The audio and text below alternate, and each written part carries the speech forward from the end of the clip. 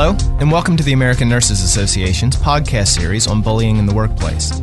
I'm your host, Joe Valina. To begin, let's define what we're talking about when we use the term bullying. When people hear the word bully, it's often associated with the schoolyard bully, but this concept is changing. For the purpose of our discussion today, bullying is defined as repeated, unreasonable actions of individuals or a group directed towards an employee or a group of employees, which are intended to intimidate, degrade, humiliate, or undermine, or which create a risk to the health and safety of employees. Nancy Davis is the product manager and nurse planner in the ANA Center for Continuing Education and Professional Development. She's also a nursing doctoral candidate at the University of Kansas School of Nursing, who has conducted her dissertation investigating horizontal violence. Davis notes that bullying in the nursing workplace can be more nuanced than the typical bullying behavior in other settings. Bullying in nursing may be overt or covert behaviors and usually occurs between peers, although bullying may occur from a supervisor to a staff member or from a staff member to a student. Examples of bullying in nursing include both emotional and verbal abuse, such as belittling, demeaning, ostracizing, withholding pertinent information, and other uncivil or unprofessional behaviors. The topic of bullying is not new in healthcare. Behaviors reminiscent of bullying have been associated with the term nurses eat their young, which is seen as a type of initiation to determine if the new nurse is tough enough to survive in nursing. However, in the past, bullying was not addressed formally and it became ingrained in the culture of some work environments. Disruptive behaviors such as bullying have long gone unchallenged, but are now being brought to the attention of healthcare workers. It's time to break the silence about this threat to quality patient care and workplace safety.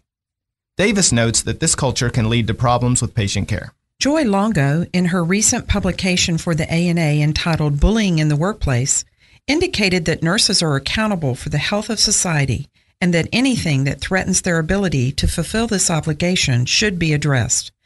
Nurses are responsible for creating a safe environment for care and healing, and when bullying occurs in the work environment, it erodes the cohesion of the environment that is critical for patient safety, as well as respectful and positive work environments. In 2012, Peggy Berry and Associates conducted a study entitled Novice Nurse Productivity Following Workplace Bullying. Their results found that 1 in 3 new nurses who experienced workplace bullying intended to leave their current position. The study also found that experienced nurses who were expected to mentor and provide support to new nurses are the primary perpetrators of workplace bullying. But the problem extends beyond the new nurse to include all nurses at all levels as potential victims. Davis says that specific factors make bullying such a prevalent problem in the nursing profession. Nursing literature discusses several possible explanations for why this behavior is prevalent in nursing work environments. Susan Roberts originally wrote about these behaviors in nursing in 1983, and she linked these behaviors to nursing as an oppressed profession. Oppression theory states that nurses work in hierarchical healthcare work structures where they feel powerless. As a result of this, they often lash out toward their peers in an effort to assert power. Other authors and nurse researchers have indicated the pressures of the work environment and feminist issues contribute to the behaviors. Johnston et al.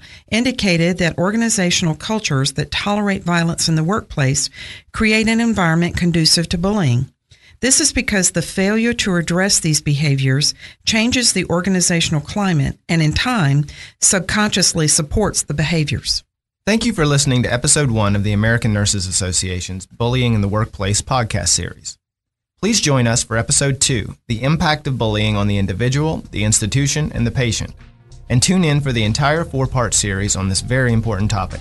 For additional information on bullying in the workplace, including a course with continuing education credit, visit our website at www.nursingworld.org. To purchase a copy of the publication Bullying in the Workplace, Reversing a Culture by author Joy Longo, or to access additional resources and publications on this topic, please visit www.nursesbooks.org.